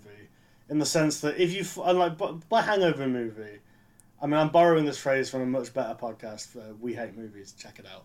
But why are we always promoting things that are bigger than us? Anyway, They're going to suckle at their teats to get nourishment, so they promote us. That's why. But they define it as like a movie where if you fall asleep for a 20-minute stretch, it doesn't really matter. But it's broadly pretty entertaining. And I see that. Yeah. I would put Jurassic Park 3 on that category, where it's like, if I was pretty hungover when I was watching this and I just kind of zoned out for 20 minutes to half an hour, it wouldn't matter. But at the same time, as I'm watching it, I'm kind of like, this is pretty fun. There's nothing in it that's too aggressively stupid that it puts me off. It has the great scene where he goes, Alan, that's good. 10 out of 10. Objectively the best scene in cinema. Absolutely. But it's also, I think it's just full of really great little moments as well. Like, one of my favourite moments is, like, sort of cheesy as it is the scene where the characters meet up on the different sides of the fence and then they hear the phone ringing, and obviously the phone was in the pocket of the dude that the Spinosaurus ate. And I just like that scene where they're like, oh, well, I don't have the phone, where is it? And they turn around, the Spinosaurus is just there looking at them. I think that's a great. fun scene. Yeah, that's just great, because again, that's very much a horror movie trope. Yeah. And I like that. It does have the thing where this massive dinosaur can apparently sneak up on you. That is a Jurassic Park trope. Don't think about it. Yeah, don't think about it. But yeah, the same thing happens. The same thing happens in the first one. It's even more egregious because the T-Rex, right, in the first one, it's introduced that when the T-Rex moves, famously, it shakes the glass of water in the car. It does, like, yeah. You feel the vibrations. And yet, in the final scene of the movie, this T-Rex performs a sneak attack. It appears out of nowhere, despite the fact that the rest of the movie makes it very clear that if the T-Rex is coming towards you, you can feel it coming towards you before you see it. Yeah, that is one of those like famous movie moments that bugs me because it does completely break the film's logic. I mean, it's kind of like how in any Godzilla movie, sometimes Godzilla just appears out of nowhere, despite the fact he leaves a trail of devastation in his wake at any other point. I do also love the reveal of the T-Rex in this movie, where they sort of push apart the bushes and there's this like giant corpse, and then the T-Rex just sort of lifts its head up, and it's a bit where Dr. Grant goes, "Don't move," and everyone just fucks off. Yeah, I always think that's great. It's a callback to the first one, I guess. It is, yes. I also like the other callback as well, where they're having to rifle through the Spinosaurus shit to find the phone. Yes, I had that in my notes, actually. I forgot to mention that. That's a fun scene. Yeah, it's kind of... I thought the callbacks were okay as well. Like, it wasn't one of those movies where it's super egregious and the callbacks are, like, so obviously the thing. Because, like, I was watching that scene where they rifle around in the shit for the phone, and I was like, oh, yeah, this is kind of a callback, I guess. But it's kind of the thing where, like, unlike the T-Rex scene, it's natural that the T-Rex appears and you have a callback to that scene because, like, that is something Alan would say in that scene. He would say, literally. Don't move, you know. It is a bit of a callback. But, yeah, it kind of... to contrast with something that I thought was an egregious callback and something I watched recently, Mark's going to roll his eyes as soon as I say these two words. But I was watching a recent episode of Doctor Who, and... I'm not going to massively roll my eyes, but go on. But, yeah, there's an episode where they brought back, the Weeping Angels. Oh, yes, I heard about this. And it was a good episode, actually, surprisingly, for Modern Who. But one of the things that was kind of egregious about it was they constantly said the phrase, don't blink, don't blink, don't blink, don't blink, don't blink. Even after they'd already established, like, these are the rules. You don't have to tell all the characters over and over again. They just kind of constantly said that because that was, like, the famous thing from the original Weeping Angels story, Blink, obviously. Yeah. The Doctor says, don't blink. Not even a little bit, or whatever it says. So, yeah, I kind of thought, like, if Alan had said, like, its vision is based on movement, which is the line from the first movie, then it would have felt egregious. But the fact that he's just calling back to what the T-Rex does, rather than... because I think this movie isn't trying to, like, insult the viewer's intelligence in that way, I think. No, this is kind of before the time as well when, like, callback humour was all that sequels were there for. Because there's a couple of really good little gags in this movie. Like, one of my favourites is the fact that the Spinosaurus is technically the second most evil dinosaur in this movie because Barney is in this movie.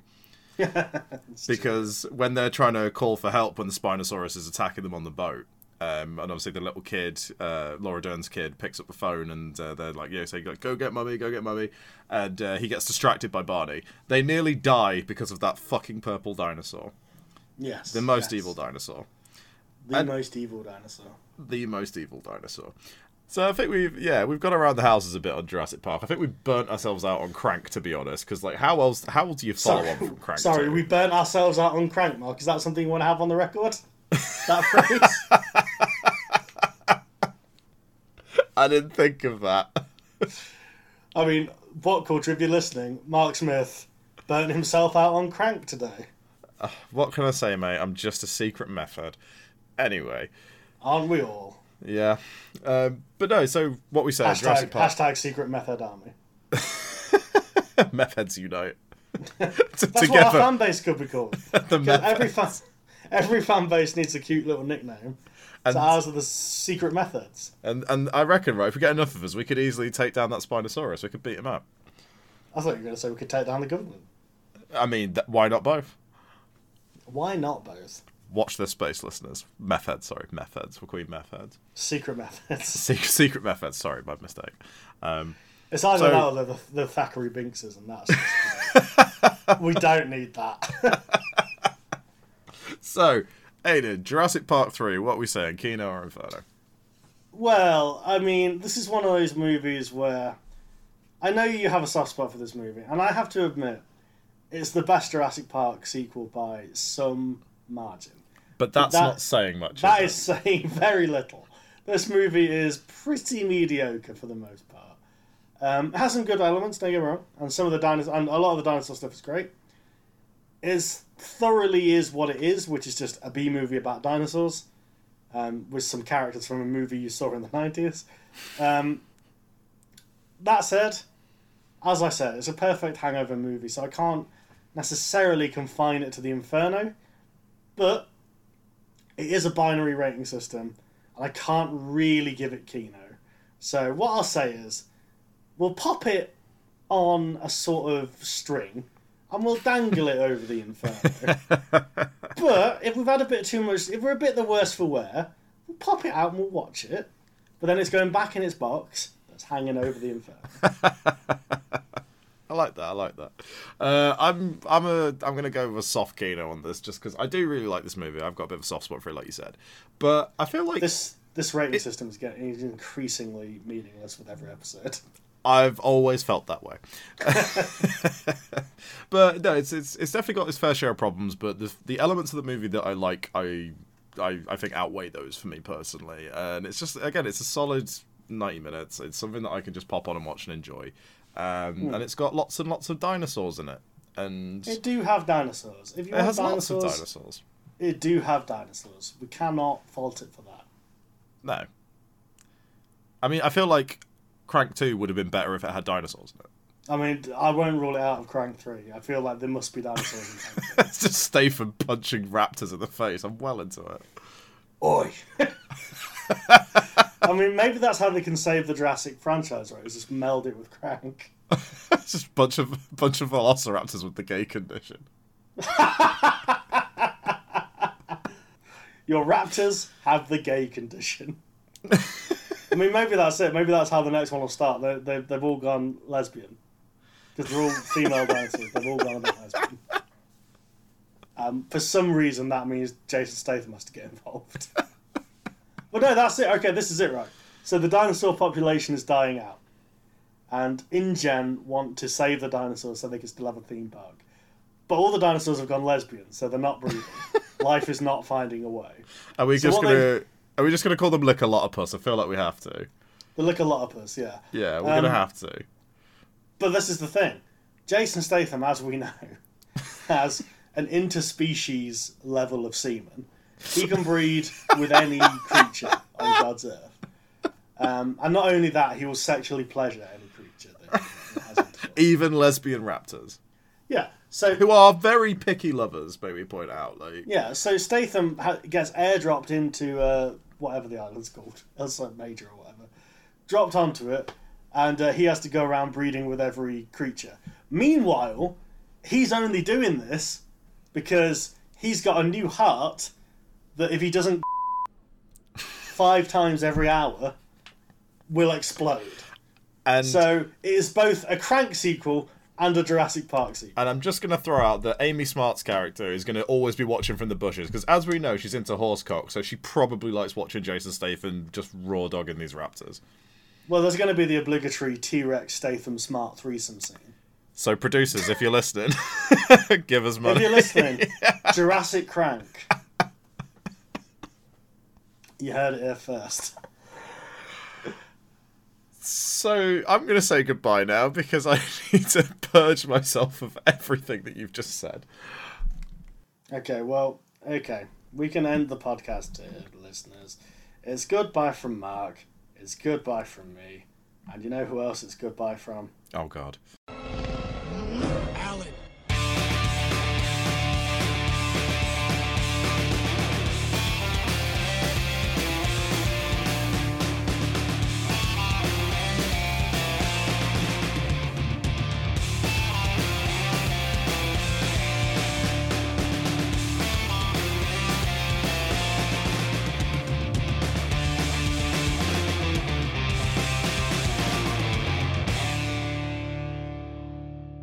All right, let's get straight to the biscuits. At 0800 hours this morning, an American soldier was eaten by a Nazi dinosaur. That's a Tyrannosaurus Rex. No, Claire, that's a Tyrannosaurus Rex. Try thinking first before you open your mouth.